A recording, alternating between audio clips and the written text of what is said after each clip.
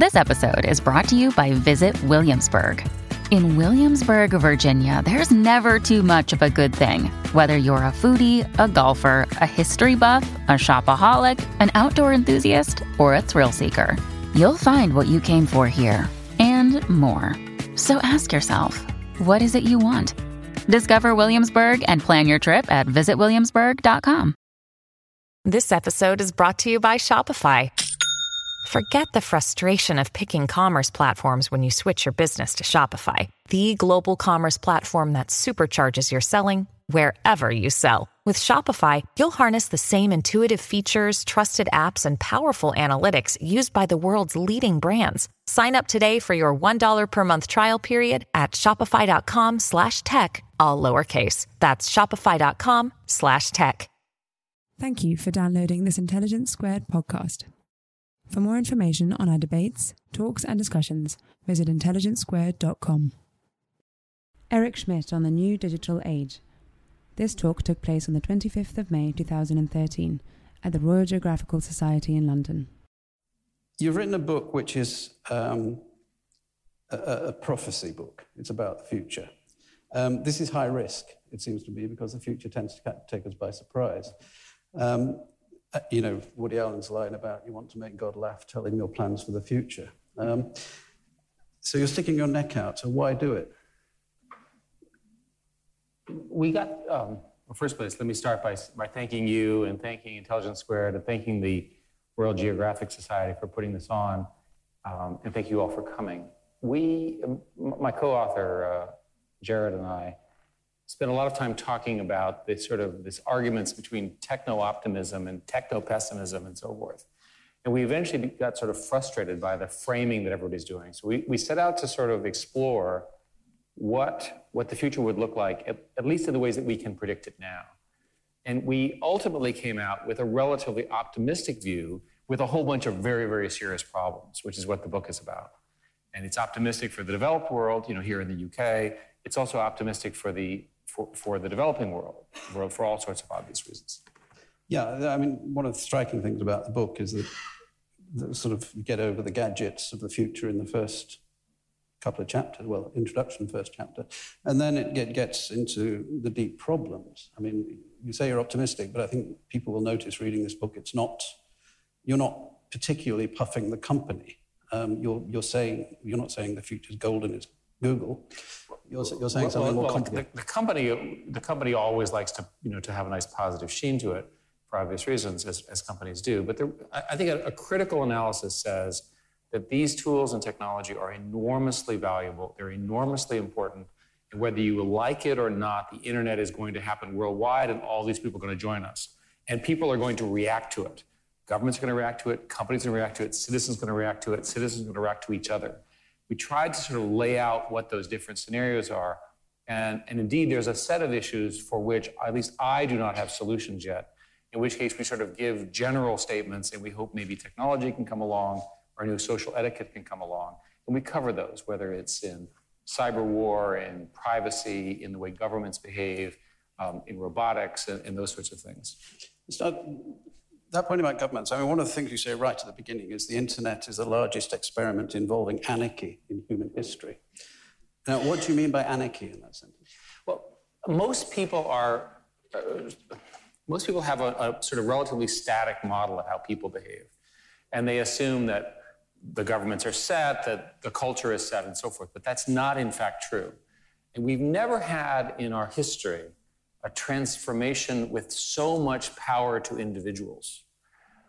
We certainly had transitions of power to monopolies, to kings, to corporations, to dictators, even to central governments in democracies.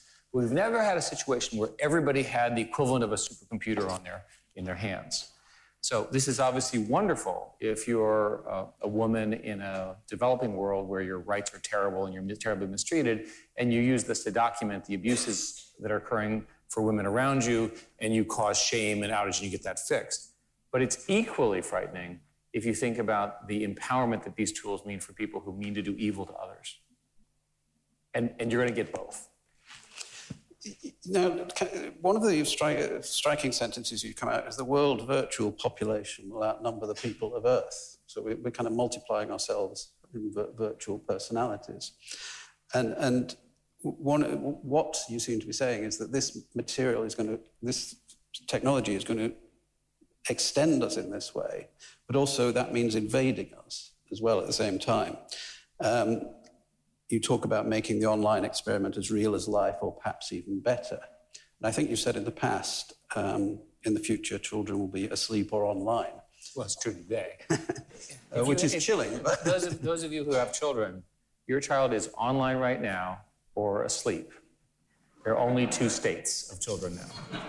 And if they wake up in the middle of the night, they're going to be online. People find that chilling. I'm just reporting the news. It's what you do every day. Well, wouldn't you rather they were doing something not online? Well, I think we're going to discover that this generation of children is far, far smarter than we were, that the tools and techniques that they are able to adapt cause cognitive development to be earlier, their communication skills will be better, and certainly their motor skills from gaming will be far, far better. So... there's also talk of the development of Google itself away from a search engine. I think you say suggestion engine. Yeah. Could you elaborate on that? Well, let's talk a little bit about the future for the developed world. And a simple metaphor for you, which is in the book, is you wake up in the morning and and of course you wake up with a clock that's been timed to your REM cycle, so you're woken up at exactly the right cycle, so you wake up refreshed. You look at the screen, and the basic question you want to ask is, do I need to get up? So you say, do I need to get up? And the screen says, no. How does it know? With your permission, opt in, all those kinds of things. It's calculated that there's nothing that's going to make your boss really upset today. The flight's going to be late anyway. You can sleep in. So you sit there and you go, I don't want that. Yes, you do. You want that extra half hour of sleep, trust me. And the development of sort of infinitely intelligent assistants is in the path for companies like Google and others, which make your life better. And there's so many things that we can do now with artificial intelligence, machine learning, and so forth, that really will change the way you interact and literally free up time. Today, computers seem to be, they sort of harass you. There's this problem and that problem and how to respond to that. Computers will get so good that they can actually more or less anticipate how you should spend your time. And again, this is all opt-in, all because you choose. Everybody gets upset about this thing. Trust me, there's an off button, learn how to use it, right? For me, think of it as instead of having a person who's your work assistant, you have a computer that sort of helps you out. It makes perfect sense. So if you think about it from Google's perspective, the steps are there. There's a product called Google Now today. Google Now is, if you don't program it, which you can, it starts by trying to figure out where you live and where you work. So you turn it on. And so far, it's figured out where I live and where I work, and it tells me how long it's going to take. Is that useful? Sure. Right. If I programmed it, it would be able to do a lot more. I'm a bit suspicious of this word opt-in. You say in the book where people have a responsibility to read a company's policies and positions before they willingly share information. We're not going to do that. And we all get those screens that come up, which you scroll down them, turn out to be thousands and thousands of words long. And we're unlikely to decide to take on your $1,000 an hour corporate lawyers in order to get the next gadget. You see what I mean? So we're not going to say, no, I don't. But I don't think you could sue us over it anyway. I think the facts of the matter is oh, great. I think under the legal system, first place, those things are written by lawyers who basically think of every possible way somebody could sue you, which is why they're so long. Yeah. So let's start with that as a problem. So it might give us some ideas. but the point is... Have you studied the American legal system? No, I just live in fear of it. The point is that there's something in the book which it seems to conflict with that, which is that one of the things you say is that when security develops, and obviously this week there's been a terrorist act in London, so it's something we're talking about. As it develops, people who are not on grid, as you say, maybe have a rougher time at airports, maybe they won't be able to travel. So in a way, we're being blackmailed into this system. So the opt-out is not complete. Well, again, you're creating a possible future scenario. If you see a brand new, expensive luxury home in Pakistan that has no connectivity whatsoever, you might think it's where Osama bin Laden is, right? The fact of the matter is most rich people in these countries are highly connected for all sorts of reasons. They have satellite dishes and so forth. The fact of the matter is most people are going to be connected for whatever set of reasons.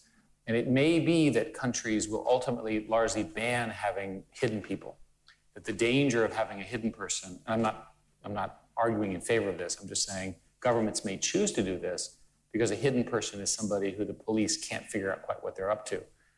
And in this new world, maybe that will ultimately be important. Maybe not, I don't know. But I want to go back to your opt-in, because I disagree with the framing of what you said.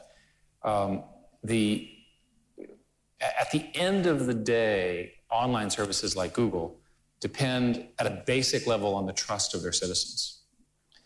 So if we violate that trust, we will in fact lose you as a user. So a terrible thing that Google could do would be to take the information that we've accumulated about you and have it by accident or because of an error, or because of a bad employee, make that public. That would not only that would destroy Europe's, you'd be very upset with us, but the whole world would pounce on us in a big way. So independent of the law and the privacy statements and all that, which everybody wants to argue about, we have a very strong incentive to care about your privacy, to make sure you're comfortable with what we're doing. And obviously we make decisions which are rough judgments. So every once in a while, somebody, typically in Europe, not in Britain, announces that we're going to have to do opt-in for every single service and every single page. So if you think about it, what's the user interface of that? So every page you get, you have to opt in. Next page, you have to opt in. Next page, you have to opt in. So that's generally known as blindness in the term. And what happens is you begin to be blind to the fact. You just click, click, click, click, click. And so that doesn't strike me as a good solution to the people who have that concern. I think the general answer is that the online world, at least in the sort of democratic world, the services are voluntary in the sense that you do have choices. They're certainly not monopolies in that sense. And if you do have a choice, you have a choice to have a competitor. In Google's case, to be precise, we make it extremely easy for you to take your personal information from Google and put it in a competitor's site. Part of our policies. Yeah, I got my personal information from Google. It thought I was 15 years older than I am for some reason. It just explained a lot of adverts I was getting. You do say, as in a social contract, users will voluntarily relinquish things they value in the physical world, privacy, security, personal data, in order to gain benefits that come with being connected to the virtual world. Mm-hmm. So in other words, there is a trade-off. Well, there's absolutely a trade-off. And the fact of the matter is that the technology that our industry is producing naturally gathers information about you. Does everyone here know that your phone knows exactly where you are? Yeah. Do you know why? Emergency services. Anyone here opted out of your mobile phone because it knows where you are? It has to know where you are. That's how the system works. It's the same principle. But that fits for the emergency service. That wouldn't be regarded as a loss of freedom. Personally, I regard privacy as an aspect of freedom, to be free. Now, so you're saying we trade a bit of freedom? We are, but to be clear, that in the book, and I'll say here again, I'm very concerned that we're going to lose our privacy over time, that we have to fight for it, and if we don't fight for it, we'll lose it. And the reason has to do with the logic of security, right? So here in Britain, after these horrific terrorist bombings that you all had, you adopted the CCTV system, which the majority of British citizens are comfortable with. America does not have that. And the CCTV system is relatively thoroughly regulated, as best I can tell. So that's an example of a model of a trade-off of security and so forth. There are analogous things that you could imagine online. In Google's case, for example, and everybody should know that we retain the search history that you have when you search on Google for somewhere between 12 and 18 months. That amount of time was determined by the European Union. And we just said yes. It's an arbitrary number. And that's an example of a trade-off between your privacy and the ability for the legitimate police and other public safety functions to figure out what people are up to. I'm not going to take a position on whether it should be 12 days, 12 months, or 12 years. But the fact of the matter is that's how it was sorted out. Those are decisions that Google should not be making. Henry Kissinger, you talked to in the book, and he's somewhat dissident from some of your points here. Yes. One of the things he says, which relates to what we've just been talking about, is that he could not imagine a Churchill or a de Gaulle emerging from this connected world. He says unique leadership is a human thing and is not going to be produced by a mass social community. That is correct, and that is indeed what Henry told us. We went to see Dr. Kissinger precisely because we wanted to get a perspective of somebody who had a geopolitical view that was different from ours. And roughly summarizing, his view is that leadership turns out to be very rare in human societies. He's a fan of de Gaulle. He uses him as an example. These leaders are very rare. We were talking about the Arab Spring. And our observation is it's very easy to start revolutions now. Everybody gets together on Facebook and Twitter and so forth, have a little crowd, get everybody excited, have the police overreact, have the government, who are clueless anyway, overreact, shut down the internet, boom, out goes the leader, you have a new country. Not that complicated, right? That's really what happened. After years of oppression, bad behavior, police state, lack of economic growth, lack of opportunity for college-educated people, it was time for that system to go. Who replaces it? Well, our observation is that it takes decades to develop the leadership skills to lead humans, right? Decades to learn how to speak, to inspire, to, Americans would say, to lie to, all of the things that... No, we say that too. Well, I'm not speaking for Britain. It just takes a long time to develop those skills. And so a 25-year-old who is a truly brilliant executor of a revolution is probably not going to be the next president of a 100 million person country for that reason. And indeed, that's what you see with Arab Spring. So now you've got a real mess because you've got heightened expectations because everyone's now online and everyone says, okay, good. We've had the party. Now we want to actually grow. We want to fix these things. And then the really hard part of building a country, which is, by the way, an independent legal system, respect for the rule of law, curtailing corruption, free and fair elections, figuring out what the Constitution says. These are extraordinarily difficult things for any society to do. And on internet time, they're almost impossible to do.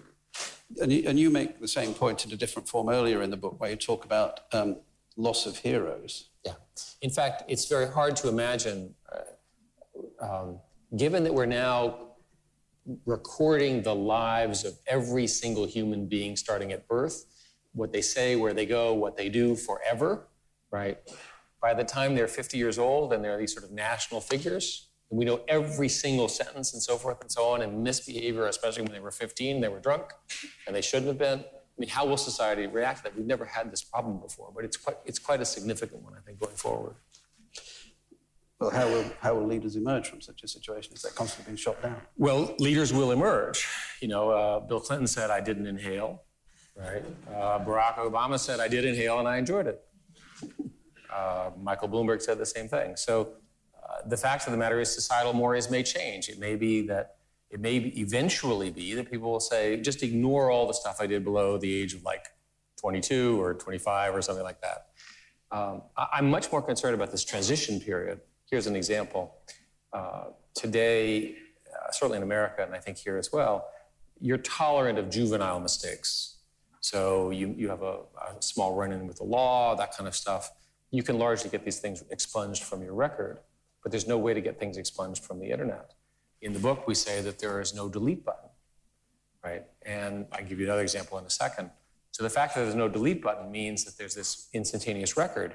So what happens in America, for example, is an employer, here you are, you're a 24-year-old, you're highly educated, and the employer record says, look, a great resume, great schools, great GPA, all that kind of stuff.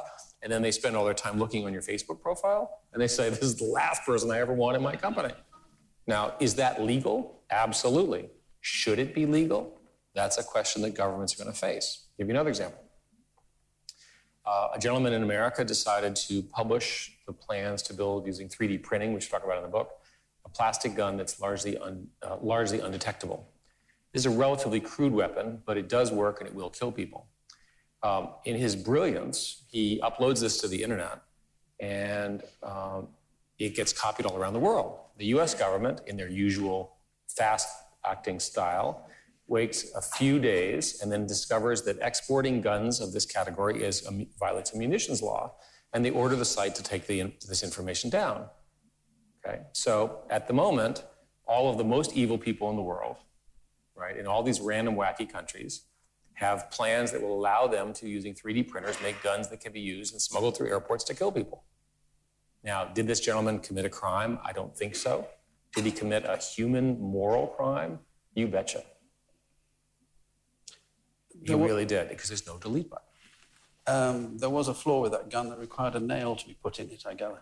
So it wasn't completely exportable through X-ray machines. Well, presumably you keep a nail in your shoe, and they don't X-ray your shoes. I mean, and by the way, nails are generally available in most countries. Exactly. It has to be a particular nail. And my point about the gun is that there's going to be another brilliant, idiotic, stupid, guilty person who will next year upload a better design, thinking that he's making the world better by publishing ways of killing people. How is this a good thing? Because people don't understand that this information, once published, cannot be retracted. The book is a very broad look, as if you are sort of talking about the governance of the world in the future. And you're pretty skeptical about politicians, as are we all, that you have in this now. And this troubles me slightly, because I'm not quite sure what you're saying this virtual world or the Google world or the world is relative to its current centers of power. I noticed Larry Page, your chief executive, suggested, tell me if it's not true, but I read it, it sounds extraordinary, internet companies should not be subject to laws older than 50 years. He also talked about setting a company up on an island away from meddling government. I've never heard those quotes, so we will use our favorite search engine to check.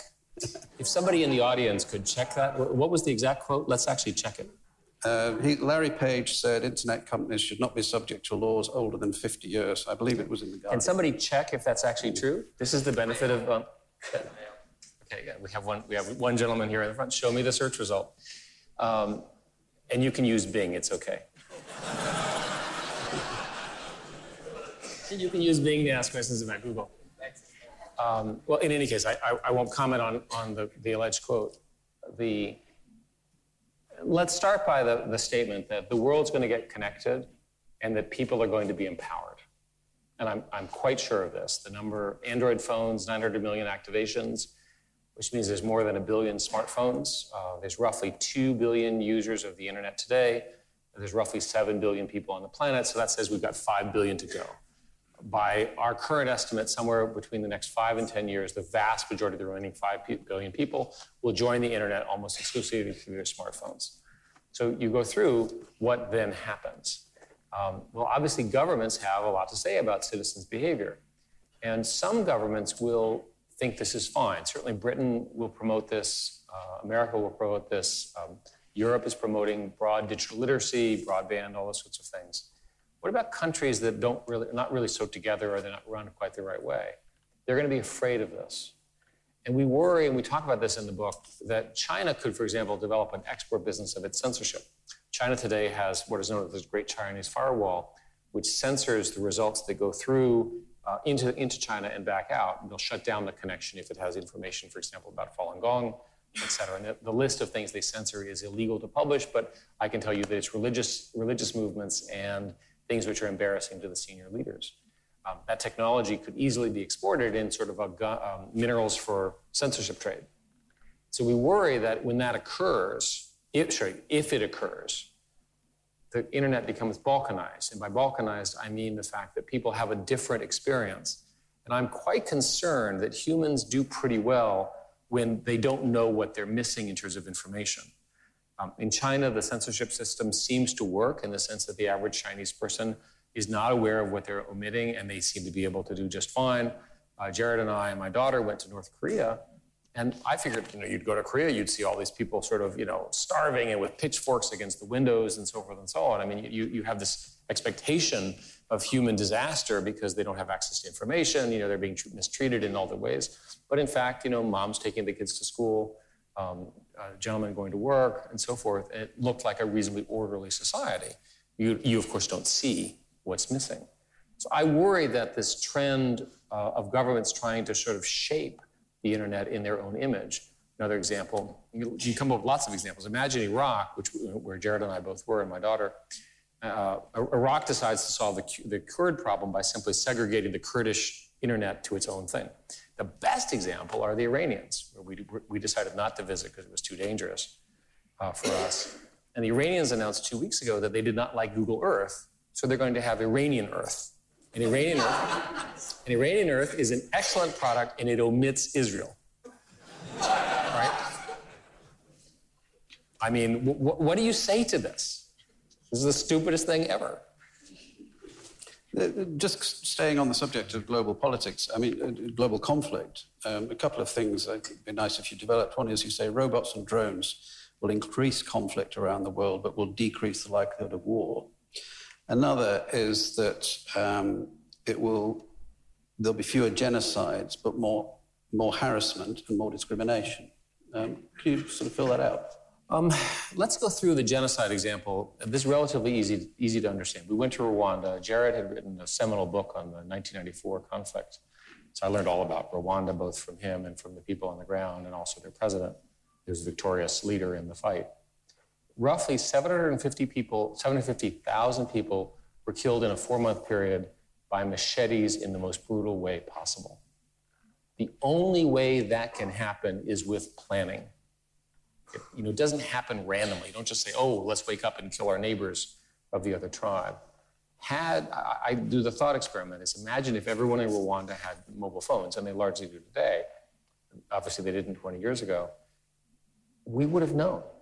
Somebody would have leaked the plan. Somebody would have said, hey, these guys over here are planning to kill all their neighbors. Something would have happened to either stop or lessen the sort of terrible things that happened during this conflict. With respect to the notion of robotic war, it looks to us that there's going to be a series of gradations of war. So, for example, with China, it looks to us like China and the United States are going to have a pretty serious code war, as we call it. So it's sort of, think of it as a cyberspace war. China attacked Google, for example. It is alleged, I don't personally know, that America is doing things to China as well, and on and on and on. This is going to go on and on and on. Whereas in the physical world, China and the United States have relatively good relations given the differences in their systems. Lots of money going back and forth, lots of travel, relatively open borders, et cetera. Sorry, you stopped before I was expecting you then. So there's a point you make about, well, first of all, about the nature of technology itself, which comes up in the book. On page 66, you say the central truth of technology industry is that technology is neutral, but people are not. And then on page 112, you say technology companies export their values along with their products. Now, these are contradictory statements, unless I'm misunderstanding them. Well, again, perhaps as the author, I did not quite get the paragraph right. Let's start with a statement that technology can be used for good or evil. And so in my industry, people tend to say that technology is neutral. I would say that technology is neutral, and has an empowerment bias. And an empowerment bias, by the way, I do not mean that as an only positive bias. It can also be a negative bias. In other words, it empowers citizens in particular. And I think over the next 5 or 10 years, we will be reacting to the empowerment of citizens and also people who we perceive as idiots. Right? Oh my God. Of course, this will be great for newspapers because there's always a crazy person doing something stupid that they can cover and say, oh my God, this occurred, this occurred, this occurred. And the rate at which such examples will increase because numerically the number of crazy people will be added. When we originally built the internet, it didn't occur to us that there'd be any crazy people on it. And indeed, the first network that I built when I was a graduate student only had passwords in clear text. It didn't occur to us that anyone would even steal passwords. That's how naive we were. Now, we're not that naive anymore. But it gives you a sense of the bias that we had. With respect to the second quote, we argue, and this is a somewhat self-serving argument about Google, that one of the best ways to change a society is to have well-run global multinationals whose values you believe in, that you support in those countries. So Google, for example, will not discriminate against women in the workforce. We're roughly meritocratic, and I think that's pretty well established. It's illegal for Google as a US company to engage in corruption. There's something called the Foreign Corrupt Practices Act. So and there's a lot of evidence when we wander around, and I'm not trying to toot Google's horn, it's true of many other global companies, including many British companies. They're one of the greatest ways to change a society is to infiltrate from within with a new set of values. Because these people in these countries they're humans just like us. They're just trapped in the wrong system. So if you go back to North Korea, when we went to North Korea, how are we going to deal with the problem with North Korea? Sort of the hermit revolution. Nobody wants to talk to them. They don't talk to anybody. They hate the Chinese, and they're dependent upon the Chinese. The embargoes don't work because they're full of Chinese goods and goods from other countries that have been smuggled through China. We were taken to a shopping center that was full of American products, which, by the way, had brand new equipment, women staffing it, and of course, no customers because there was no money in the country. It's a purely fake store. How do you change the society? You change it from within, and you change it by infiltrating the country with new ideas. What's the best way to get those new ideas on? Through the mobile devices. They have mobile devices. All the country has to do is turn on the internet. They've chosen not to. Right after we left, they turned on 3G roaming. 3 weeks later, they turned it off again. What's to say? I'm going to disagree with you on both those points. The technology is neutral. It seems to me to be a misunderstanding of the word technology. You can claim that science is neutral. It's a difficult claim, and scientists struggle to maintain it, and they very seldom succeed. And it strives for objectivity. But as soon as they turn away from the bench, and as soon as they are in the world, things happen. They become involved in things. Now, technology is the application of science, mathematics, and so on. So it can't be neutral. It's a decision you take to produce this particular thing. I mean, when you design an interface, it ceases to be neutral. It's designed to do something. So I think we're talking about neutrality in terms of usage. I understand the distinction you're making. One of the things that's always a surprise to technical people is that human beings don't do what they thought that they were going to do with their product. So that's where we come with this technology is neutral with empowerment and bias. We offer these products up. We want people to use them well, but evil people will use them too. Right? There's example after example. A fun example has to do with Bluetooth. The people who designed Bluetooth, which is the network that goes from your headset to your phone, it's a very simple network, very low bandwidth, did not think that it would become the peer-to-peer network to smuggle out the images of the Green Revolution out of Iran. But the way we found out the horrific things were happening in 2009 was that people used Bluetooth networks to smuggle the information to a border point and then they got it out from there. So people are remarkably clever in these countries. Yeah, but this brings on to the other point, which is that you can't be making neutral technologies. You must be making technologies to sell advertising. You have the same fiduciary responsibility. Well, I can answer a Google question, very simple. Google has a group of people who make ads, and they're clearly selling ads. Google has a set of products which are ad-supported, which are clearly commingled, if you will, guilty in that sense of the tone of your question. And then there's a set of groups that have nothing to do with ads. Let me give you an ad for a product which is nothing to do with ads, which is Chrome. If you care about security, you should be using Chrome because it's the strongest browser. If you care about speed, you should be using Chrome. If you care about price, you should be using Chrome because it's free. And by the way, it does not itself come with any ads. That's an example. You do a lot of things. You bought a kite flying company today that gathers up solar power, I gather. Yes. You do a lot of, you diversify a lot to things that... But it's easier if I simply say that Google does, by virtue of the founding and the structure of governance of the company famously says, we do things which we think matter that will make the world a better place. So we assert the right to spend lots of money on products which don't carry ads because we think that people will like them. Now, if we spend lots of money for a product that doesn't collect ads that nobody likes, then that's a terrible error, right? But you're making these products, this isn't feeding into the bottom line as such, these products. I can assure you we don't. Google News for essentially forever never have any ads, whereas Google Shopping did. In fact, with Google Shopping, we went from a free service to essentially an advertising paid service. So we make this is a kind of metaphysical position for Google, that it has these values that will allows you to be not entirely focused on the corporations have a personality and a culture. And when you found a company, you found it typically with the founders' attitudes, right? And in tech, the company's sort of the personality of the company is highly, highly correlated with the founders or the early leaders. And the reason, by the way, has to do with selection bias, right? The sort of top technical person, top salesperson has a choice of which companies. So they see the ones that are romantic and the ones which are technical and the ones which are aggressive and the ones which are sort of kumbaya, and they fit themselves into that sort of personality. The Google personality is very precise and well documented, which is that we want people who believe that there's a greater mission to what they do and that we focus on solving the problems of end users. It's not perfect, we make mistakes, and the press, of course, have covered those exhaustively.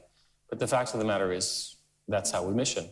And I can tell you that in the decade I was a CEO, and now for 2 years as a chairman, every day there's an example where we make a trade-off in favor of a user and against revenue. I'll give you an example of China, right? As far as I know, we're the only company to have given up the revenue opportunity that was represented by search in China because we were unwilling to be censored by China. China is a very big place. There's a lot of Chinese people. There's a lot of advertising revenue that we gave up because it violated our basic principles. There's a kind of elephant in the room, or you've led into the room there, which is that taxation. Sure. Because you could perfectly well say that if all those are your values, then you should be paying the taxes. Well, we are paying the taxes that we're But you're going to enormous lengths to avoid them. And you say that is your fiduciary duty. Well, let's since you brought it up, let's talk a little bit about the international tax regime. And I'm somewhat perplexed by this issue, and I'm happy to answer more questions, on this. So the international tax regime has existed for decades. And American companies have been structured like this for decades. The international tax regime also applies to British firms operating in America, European firms operating in America. And it goes something like this. Depending on exactly where you close business, exactly how you operate, you pay taxes in those countries. So the software industry evolved to this structure involving Ireland, which has been, again, very, very well documented. And this is perfectly legal. Now, if Google were not to have done that, we would have opened ourselves to significant criticism and more in America because we're supposed to operate that way. And so then how would we account for the difference? Is that a donation? Again, I'm asking as a question, I don't know. So we adopted that model. I don't think companies should make decisions about taxes. I think the taxes decisions should be made by governments. And so if the government here changes the tax rules, we will follow. And furthermore, I'll tell you very clearly that we love Britain. We're investing heavily. We have 3,000 employees. We're adding another couple thousand, building a huge center in King's Cross. We donate lots of things to people. We're doing all sorts of things because we actually like Britain a great deal. The fact of the matter is, we would do that regardless of the tax rates. What? So, sorry, just one last question on the tax point. Google probably pays a much lower proportion of its of taxes than anybody in this room. Certainly, a lower proportion than me. Not globally. I don't know. Well, okay, UK. Right, but again, I'm answering your question in the context of the international tax regime. Yeah. So, in other words, I completely, for the record, I completely agree with you that this is a government issue. And by the way, I should say that no rational computer scientist would ever have designed the international tax regime this way, right? It will defeat your logic, trust me. I've never met a rational computer scientist. Well, computer scientists like structure and order and like simple spreadsheets and so forth. This is not what it is. This is how it works. Yeah. But you've said we want a discussion about tax. You think it should be a debate. How much more tax do you think Google should be paying if you weren't the CEO and you make an objective decision? It's not up to the taxee to say how much tax to pay. It's up to the government to say. If you were not executive chairman of Google at this moment. I would have to sort of look at it. I honestly don't know, and I'm not going to make something up. One of the problems in Europe is that you have widely different tax schemes among the European Union members. And they make money up in other ways. So you have a low corporate tax rate in one area. And by the way, we haven't even gotten into all the US issues around European tax rates and the fact that they're not harmonized with respect to the US rates, which is another sort of morass of tax issues, which people here won't care very much about, but people in America would. So my position is, figure out what taxes you want to charge us, we will pay them. Not that complicated.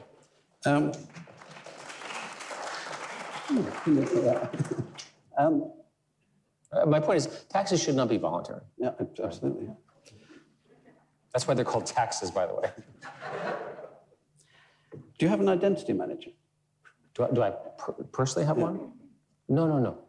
You think it's a good idea for the future? Well, in the book, we talk about the problem of identity. You talked earlier about digital identities.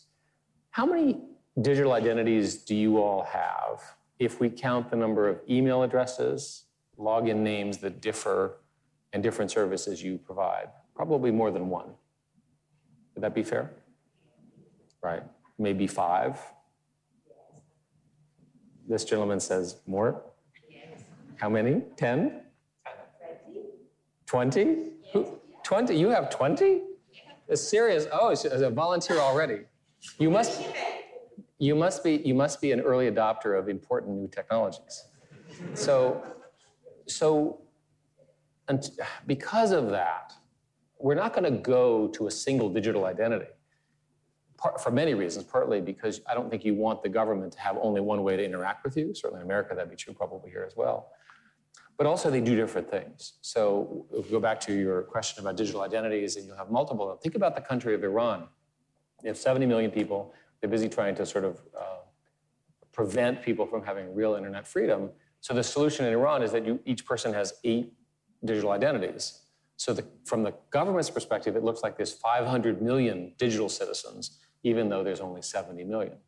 And people use this to evade the restrictions by the government and so forth and so on. So you can't quite tell, right, how many people really represent this movement. So it is good, by the way, to give the Iranian government a hard problem here, because they need to figure out how they're going to open up their government and open up access and open up things. And similar things will occur in other countries. Okay, I'm going to open it up to the audience now. Are there microphones? Yeah, there are microphones. Please wait for the microphone. I'll point out to whoever puts up their hand. Oh, start with the guy next to you.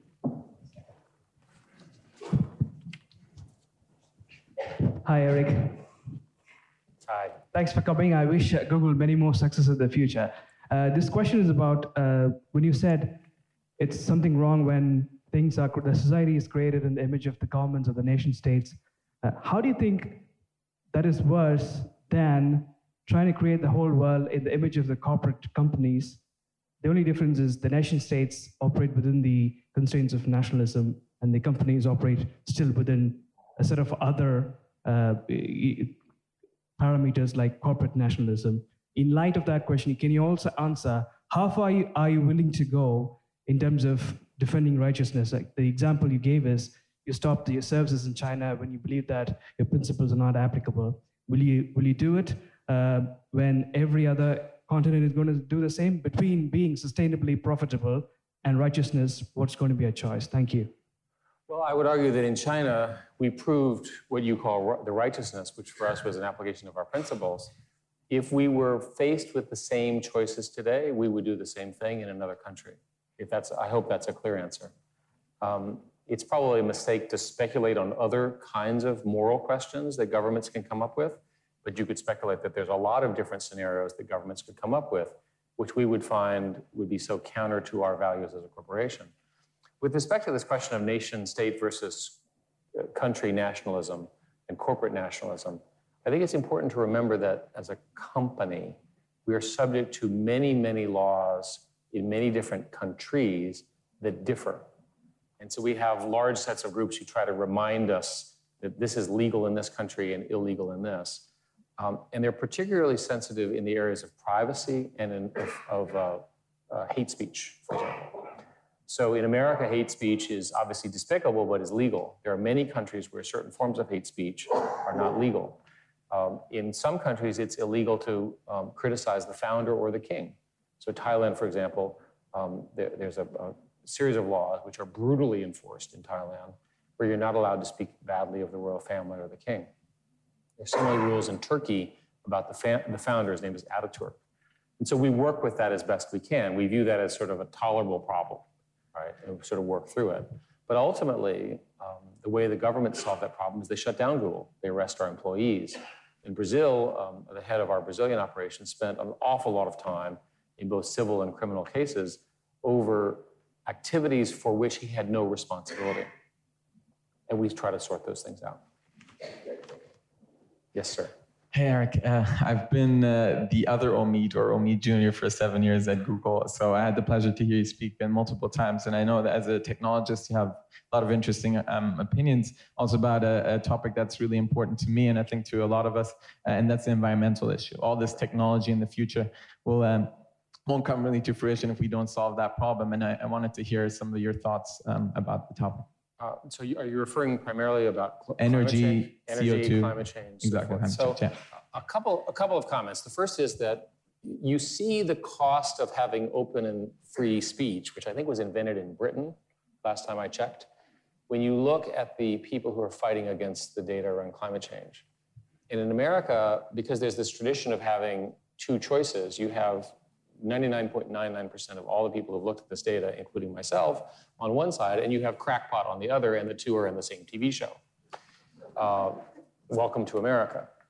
So let's posit that CO2 levels are rising, that it's a very serious problem, that there needs to be coordinated global action, and that we need to come up with some new solutions. So the first thing is, what is Google doing here?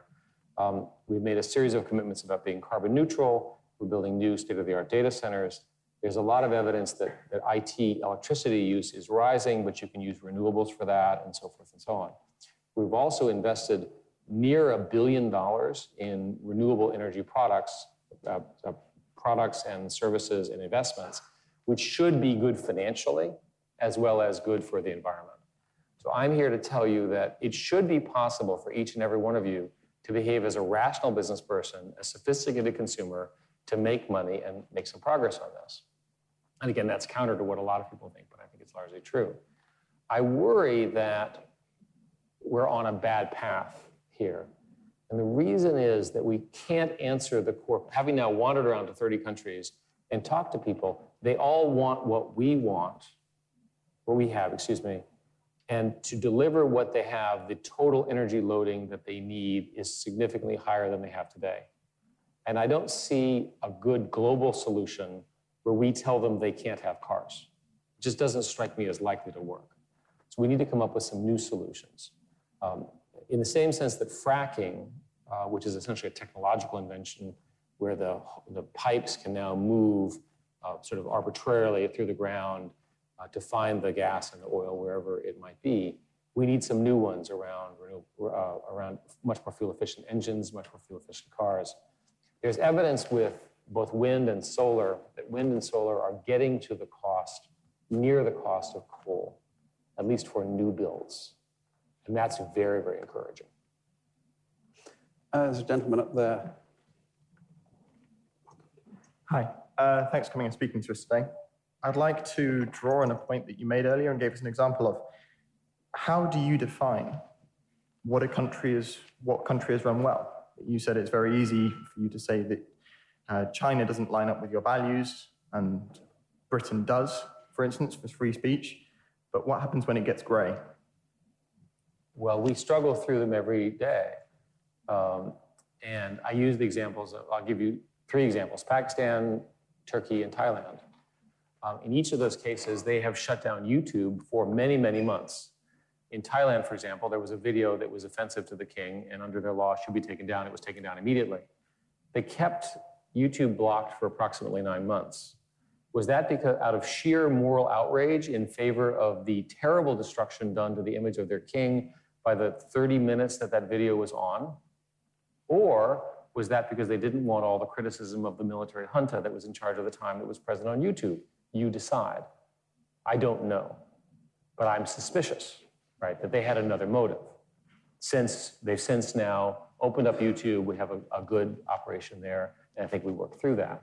With Turkey, we go back and forth. spent a fair amount of time in Istanbul trying to understand this, and it turns out it's illegal for you as a citizen in Turkey to get an unfiltered internet connection in your home or your business. What's the definition of the filter? Well, it turns out it's not written down in law. I met with the president. We went through this. Not even the staff could tell you what the rule of the filtering was. It turns out it's a family filter. What's the definition of what's appropriate to the filter? Not only is there censorship in their law, but you're not allowed to know what the censorship is. So that's an example where it's a little too close to the Chinese model, in my opinion. We worked very hard and yelled at them and so forth. That law is in place, but it hasn't been implemented yet. So again, that's the reality of how this plays out. How do you find out? Britain, when this government came in, actually did a set of things which made internet transparency and openness even more fundamental. So I would congratulate you all to having gotten to the right answer. After all, you invented it.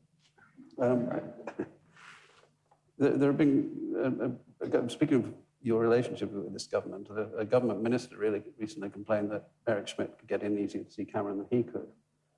Are you worried about the closeness you are?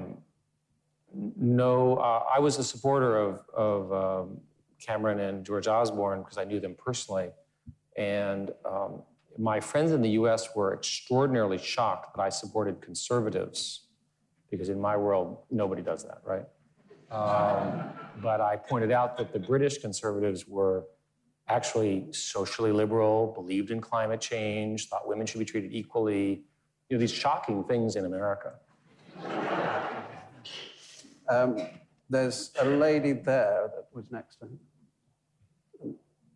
Sorry, there's a lot of hands. If you just put them up when the question's finished, I'll take them. Your conversation about filters is quite relevant at the moment. There's a bit of fuss here about pornography and children's access, and there's recently been a report setting out what view of the impact of this is on children. And there's debate whether it should be you should have to opt in or opt out. What's your position on that? The problem of pornography is a real one. And I think this report, I have not read it, but it's been described to me, sort of lays out some of the negative effects of it. And the fact of the matter is there is adult pornography on the internet because there are countries that allow it relatively freely and then it crosses the borders. This is this no delete button example that we were describing earlier.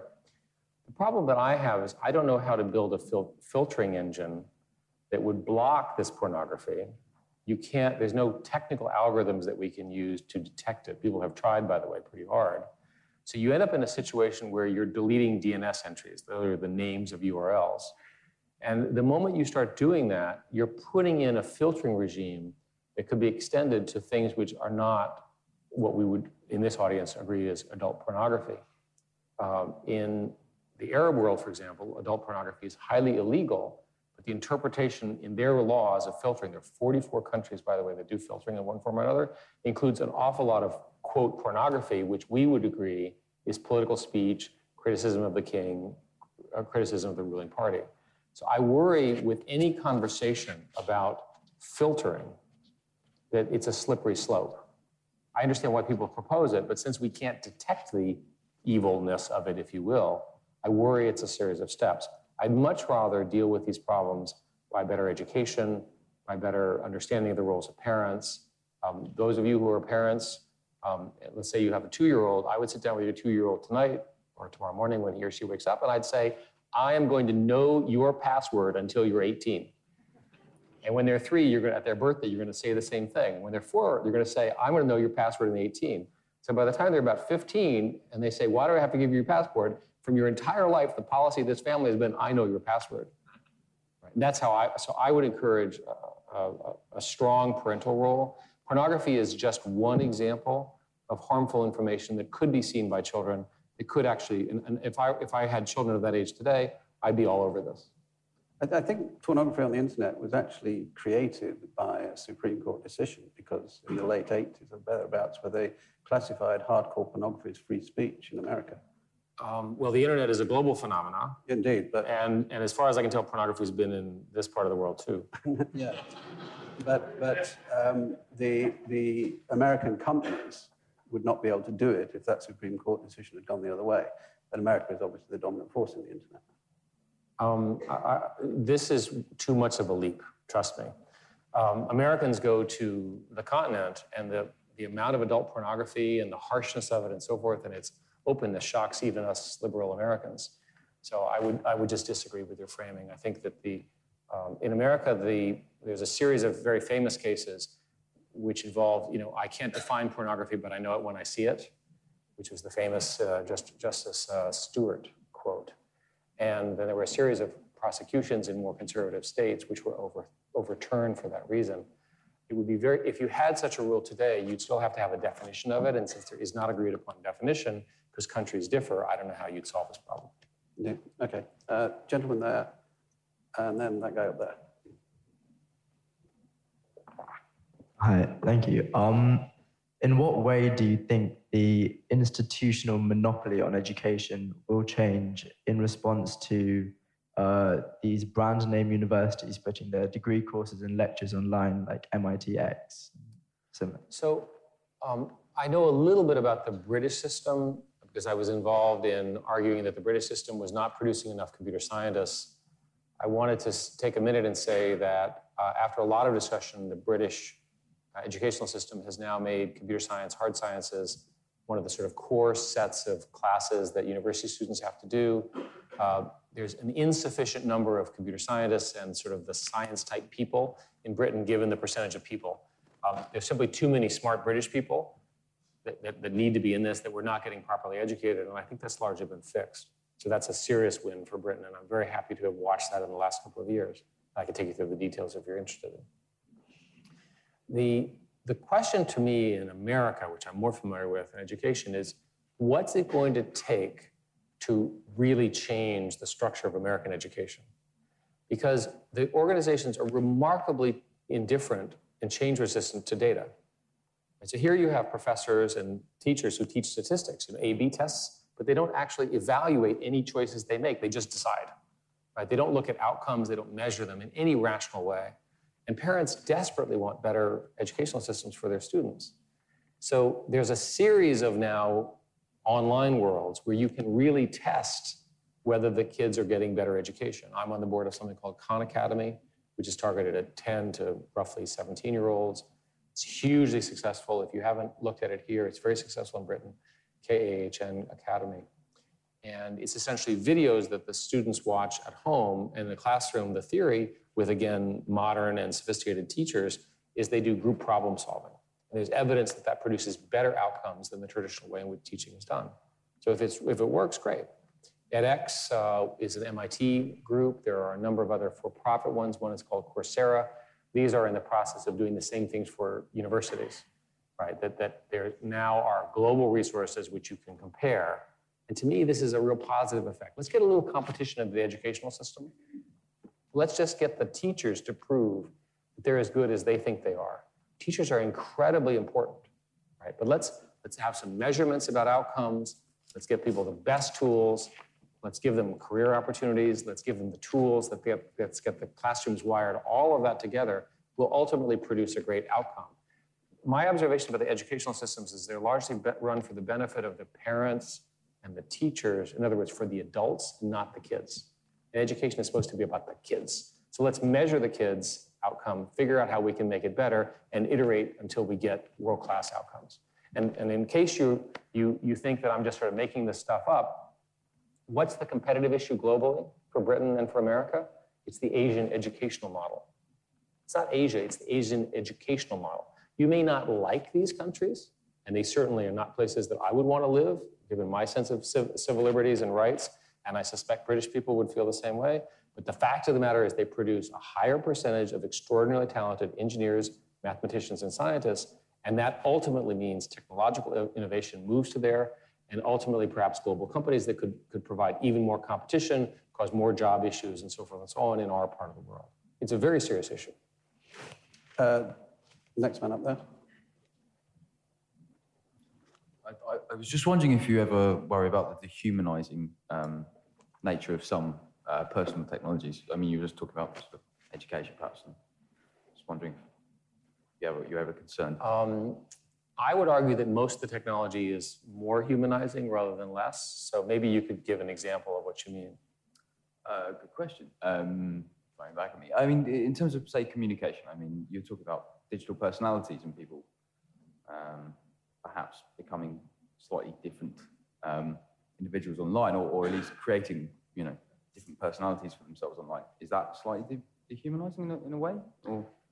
I'll let you then come to your own conclusion on that. I would argue that for decades, people have assumed that you would end up having people sitting at home. It was called bowling alone was the phrase. Yeah. People would sit at home, they'd be lonely, they'd have their television, the television would be attached to their head in some way, they'd have no friends, and they'd be miserable. Yeah. It looks like that's completely wrong. It's 100% wrong. There's evidence that because of the new technologies, which include social networks, texting, and so forth, people have more friends than they did before. They can span more things. More real friends or more? Well, the Dunbar number is 150 people. So from your perspective, you should have at least 150 friends. That's how, according to the scientists, that's roughly the correct number. So the fact of the matter is, I would say that certainly my reach as a human being is far, far greater because I can email and text people. If you're confused about this, go and watch a movie from 30 years ago, before cell phones and before texting. So I watched LA Story and Manhattan, right, two movies that I happen to remember from when I was younger. So the basic thesis in the Manhattan movie is there's a woman that has a lot of people trying to get to her. Well, she has the telephone at home, and she has to answer it because there's no caller ID. And she can't quite figure out, oh, no, I can't talk to you now, boom, right, and so forth and so on. You forget, right, that with these tools and techniques, you can decide how to spend your time and who with and so forth. There's example after example. Pick some set of British comedies, go back 30 years, you'll see how much your life has changed. Okay, lady there.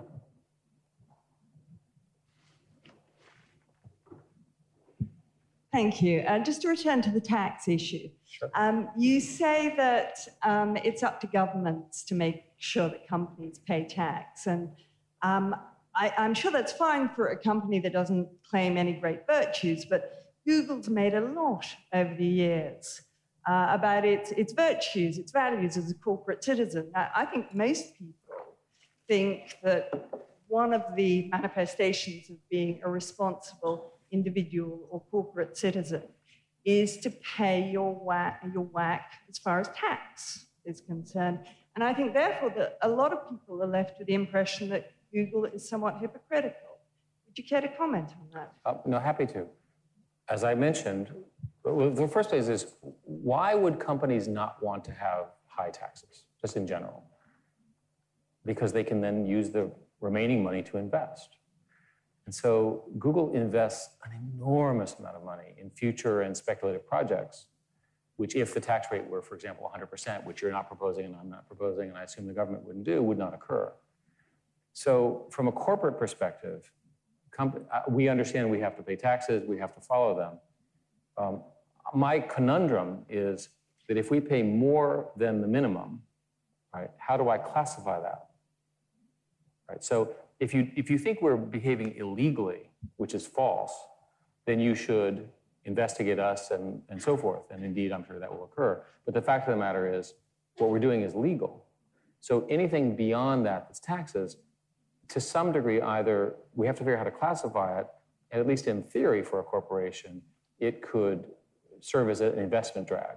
So there's no question that the government needs more money. We're not arguing that, and I think that's true in all of these countries.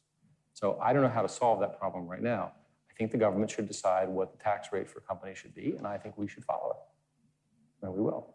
But the lady asked more or less my question, and I think, as I said, I agree with you that the government should set taxes and so on. But is there a sense in which this, Google's rhetoric since the beginning of being a new kind of company, a different kind of company with different values, is running into a brick wall here? Because people are angry about taxes, they're getting upset about it, and it doesn't make Google look quite as cool as it once did. Well, all I can do is show up and try to answer the question, right, as best I can. And I'm not defending, as I said with some ridicule, I described the current system. And that's about all I know how to do. I could imagine lots of things that Google could do to make the world a better place that we've chosen not to.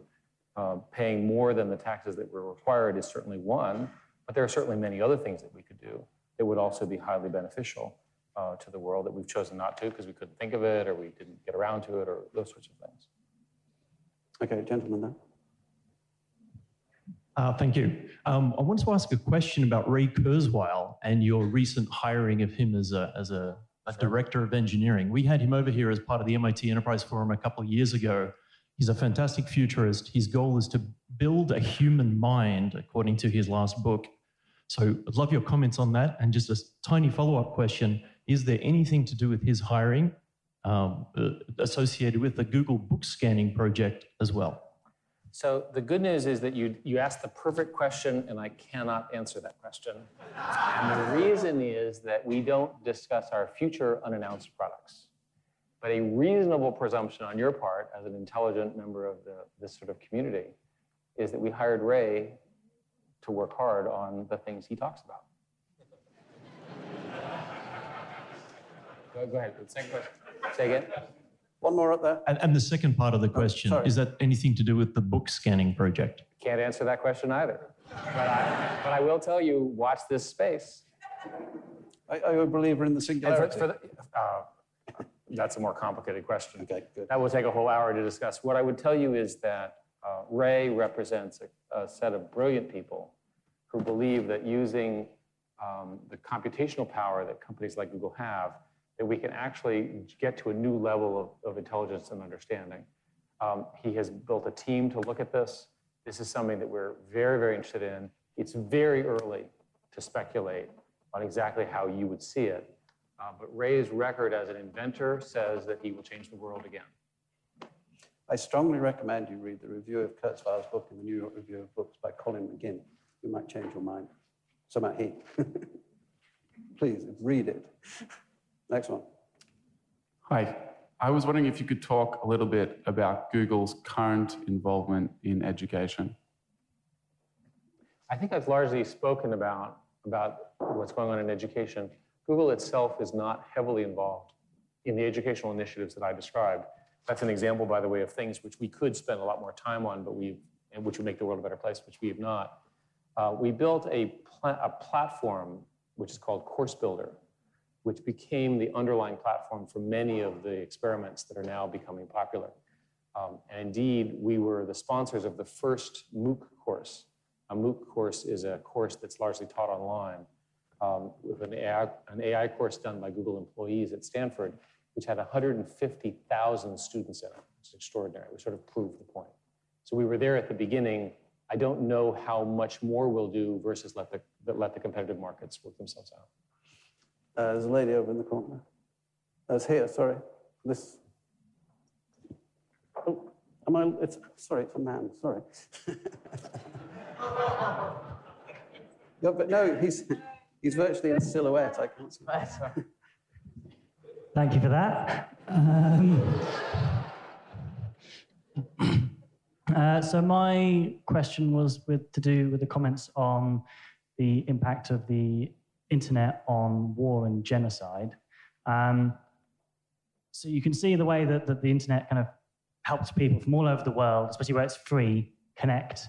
But in these countries where they have strict filters, is there not a risk that you get dangerous propaganda almost by omission, and you can create propaganda that makes people want to go to war and want to hurt their fellow people?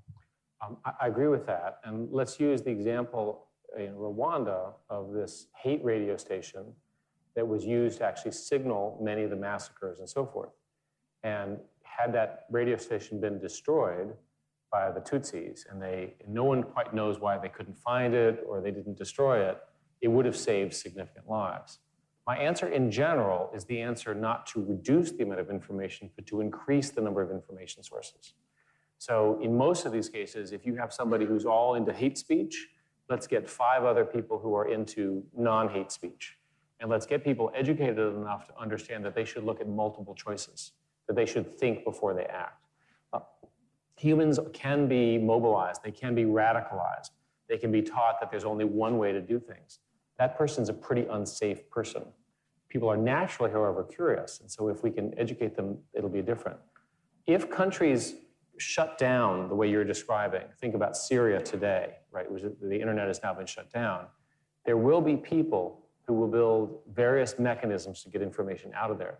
Google and Twitter built a product called Speak to Tweet, where you can call a phone number, and when you call this phone number, Google's voice will then take your tweet and ship it out onto your Twitter feed.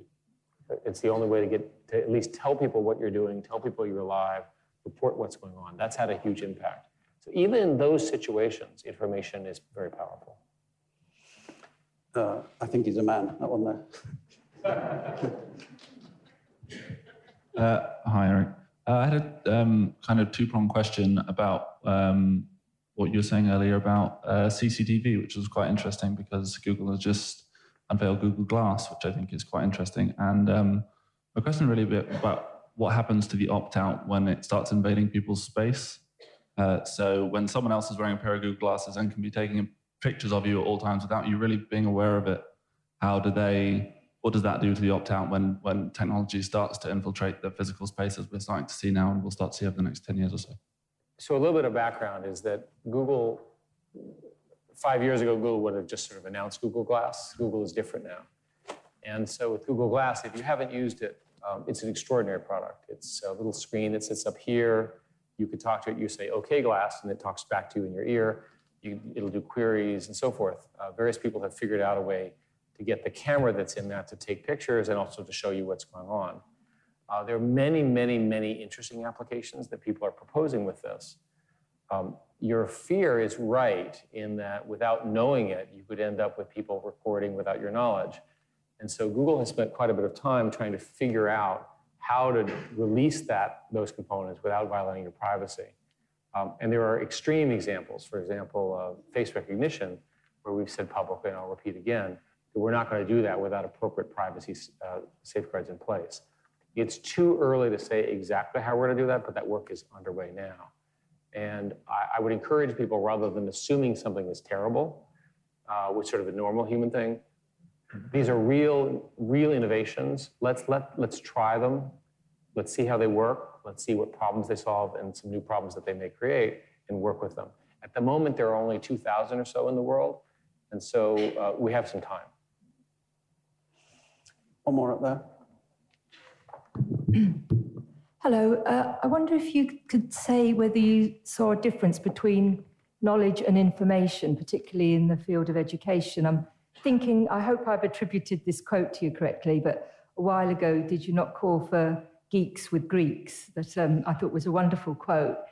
And but then, you know, when you start talking about the need to measure and outcomes, well, in Britain, we've had decades of trying to measure and outcome things in education and to no great profit.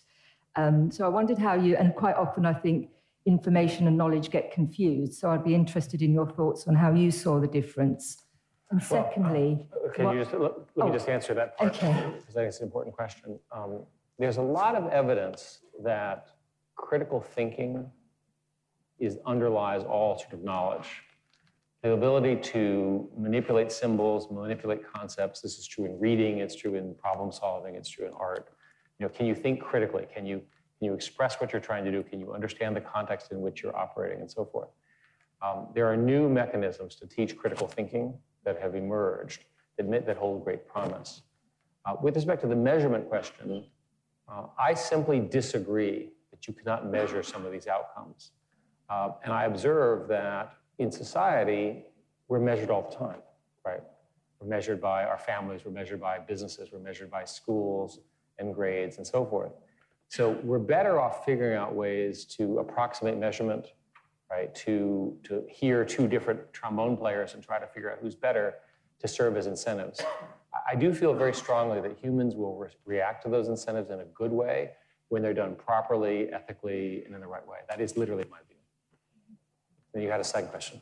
Yes, I did. The second one was what you thought about, a lady previously mentioned the worries about pornography that have been in the news this week. Well, actually, the report that it's based on falls much more into the field of advocacy research. It was commissioned by the Children's Commission Office with a problem that was defined beforehand, and they set out to look for certain evidence that isn't conclusive anyway.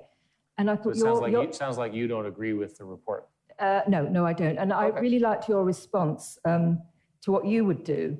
And it just struck me, it seemed a very sensible response. And isn't that something most parents would do and should do? And why is it we're so questioning and anxious about what we can do with this new technology that, as you say, has the potential to be so great? So it seems to me there's a contradiction between the fantastic potential and an increasing fearfulness of ourselves or our own ability to use it positively. No, thank you. First, but since I haven't read the report and I don't know its provenance, I can't comment on your critical view of it. I think we'll just have to take that as your view and hear other people's views as well. It seems to me that there's a couple basic principles in life. Anything that increases life and decreases death is positive. Anything that increases death is bad. Anything that gets parents more involved with their children is positive. And whether it's fear or incentives or so forth, we can debate. Maybe it's culture, maybe it's religion. But at the end of the day, society is better with parental involvement, trying to make sure that all the trends are positive with respect to human life, health, safety, and so forth and so on, and let people come to their full potential, whatever it may be. It's a relatively straightforward position, but I think it's right. I do believe that the technologies that we're talking about are largely enabling of that goal, and there are issues that we've been highlighting here that we need to address. Lady back there, I hope. Red sleeve. That would be a woman. Must be. Leaving aside, some of the issues that we've been discussing about terrorists sharing information, pornography, etc., on a slightly more mundane level, the internet is littered with erroneous information, things which are just not true. If we step forward into a world where we're planning to automate off of information that is then based on what you can get on the internet, I'm not sure, what the repercussions would be if, the distance between X and Y has been miscalculated online. At what stage do we need to be thinking about quality control? Well, of course, you've just made a very good argument for a search engine. I think search engines, the number of sites that turn up non-factual information on a regular basis is pretty shocking these days. Well, the counter argument I would make is that the number of sites that have factual information is also increasing quite dramatically. So if you wander around, people need to know how to filter them. Well, again, we're not into filtering, we're into search. That's called Google. And so if we're surfacing factually false sites to a legitimate query, then we're not doing our job right. That's what ranking is all about. And there are many, many ways algorithmically to do that. Let me give you an example to make the point. Let's go back to the tobacco companies of 50 years ago in America, and there may have been similar things here in the UK, I don't know.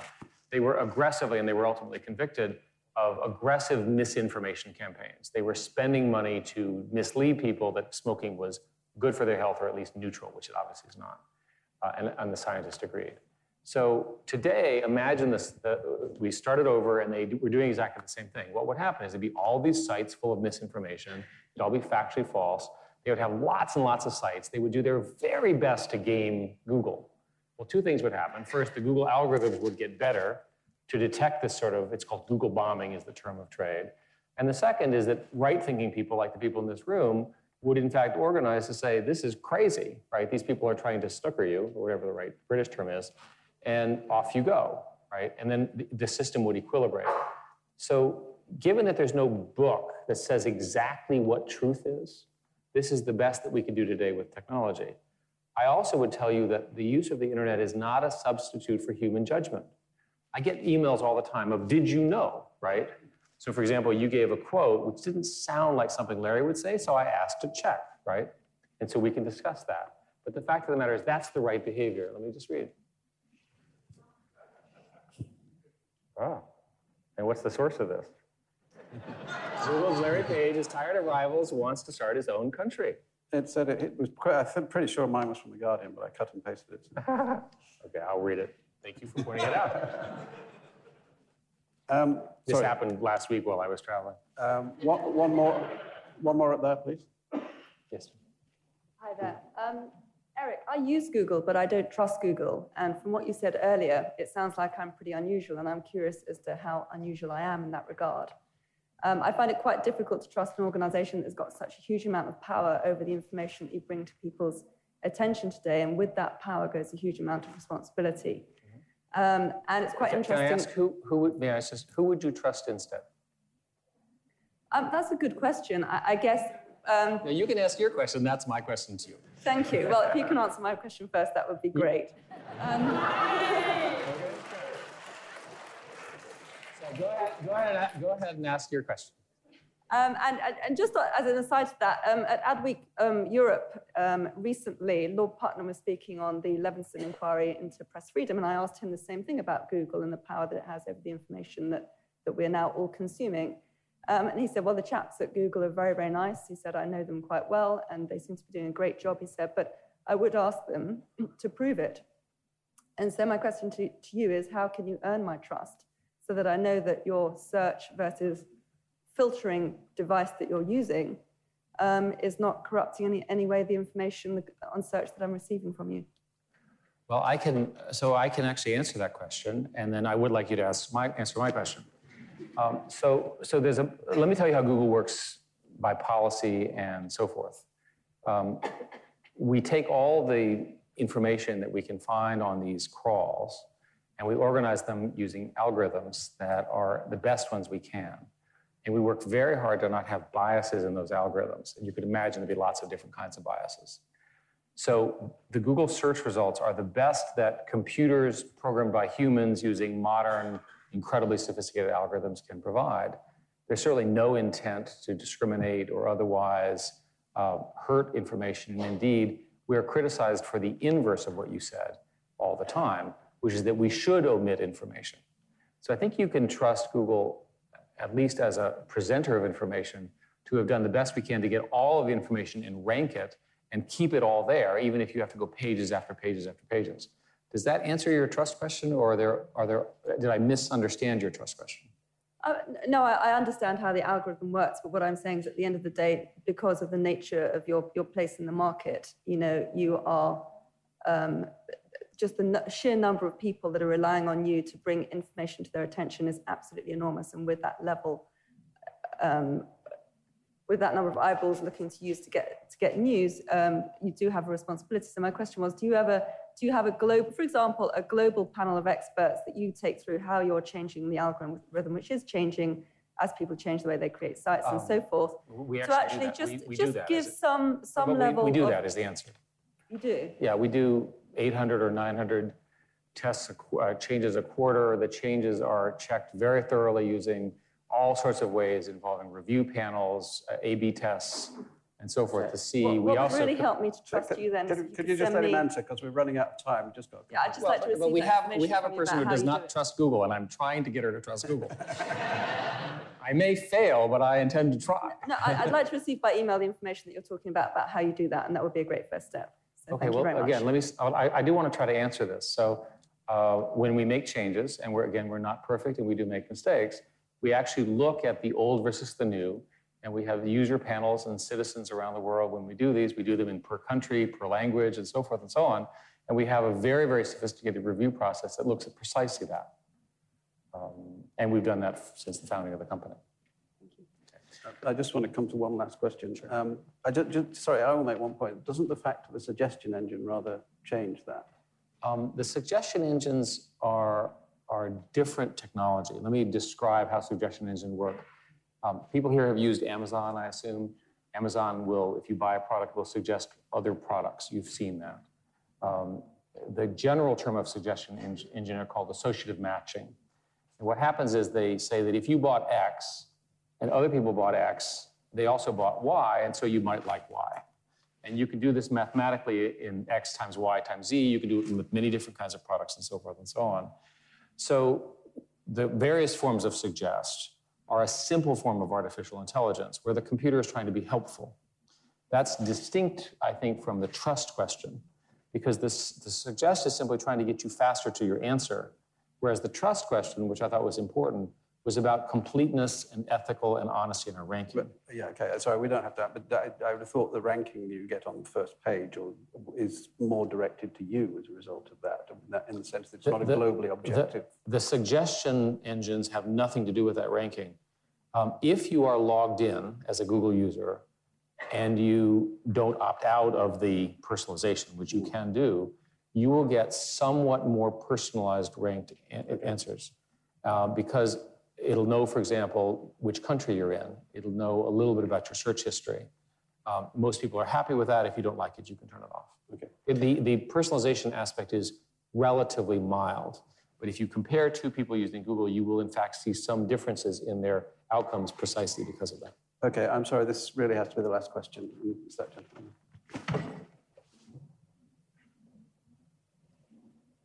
Microphone? No, let's get the mic so everybody can hear you. Thanks. In your book, there's an impassioned plea that you give that we must fight for our privacy or we'll lose it. And my question is, what shape in your mind does that fight take? And who's on which side? And how will we know who won? It's a very good question. I don't know the answer. I observe that it's very easy to give up your privacy for other reasons, right? So I mentioned, here I am in Britain, and I walk down the street, my picture is being taken, it's not being misused as far as I can tell, and the police use it honorably. I have lost some privacy there, right? It doesn't particularly bother me, but it does bother other British friends that I have.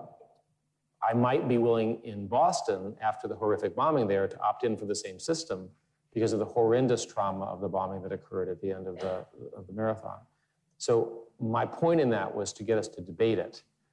The hawks always win from the standpoint of surveillance and safety, and because you can't calculate the cost of fear and the asymmetric power of evil people, it would be easy to put yourself into a situation where you ended up in a surveillance state. Not Britain here, but I'm saying, I'll give you an example. In the course of our travels, and we mentioned this in the book, Jared and I and my daughter, indeed, again, went to a place called Plataforma, Mexico. And we also went to Ciudad Juarez, which for a while was the most dangerous city in the entire world, which is a serious win in terms of terror. So in Ciudad Juarez, for example, the police are in such danger that the police who were with us wore face masks so that they could not be identified and then killed by the corrupt police. So it's quite something to operate with where the police are hooded, protecting us with machine guns and all this kind of stuff. So the reason they have this problem, of course, is the terrible drug war and all the money going to the US and all the drug customers in the US, which is a terrible problem. And it's screwed up the police force and the governments, and there's a tremendous amount of corruption. So the government, in its infinite wisdom, has built an underground bunker, literally below ground, secured in all sorts of ways, where when there's a traffic stop, they can, using modern AI technology, figure out who this person is and who's their associates is in enough time for the traffic stop to radio to the police person that one, he's in danger, and two, he should do his very best to arrest this person really fast before everybody gets killed. So it's a very serious problem. Exactly the same technology could be used by a future Mexican government to survey and trap innocent civilians otherwise doing other things. It's the same technology. So what I don't know about Mexico is, does it have the history of free speech, of privacy, of individual rights that countries like Britain and the US do? Or are they willing to, is the drug situation in Mexico so bad that they're willing to give up even those rights? And I worry about that. And that's why we said, and I think that the reason it's good to frame it this way is that these are ultimately societal choices, and societies will decide them in a different way. But every country faces this challenge going forward. Okay, ladies and gentlemen, thank you very much, Phil. And thank you all. Thank you for listening. You can download more Intelligence Squared debates, talks and discussions free on iTunes. If you'd like to find out more about our events, sign up to our newsletter at intelligencesquared.com or follow us on Facebook and Twitter.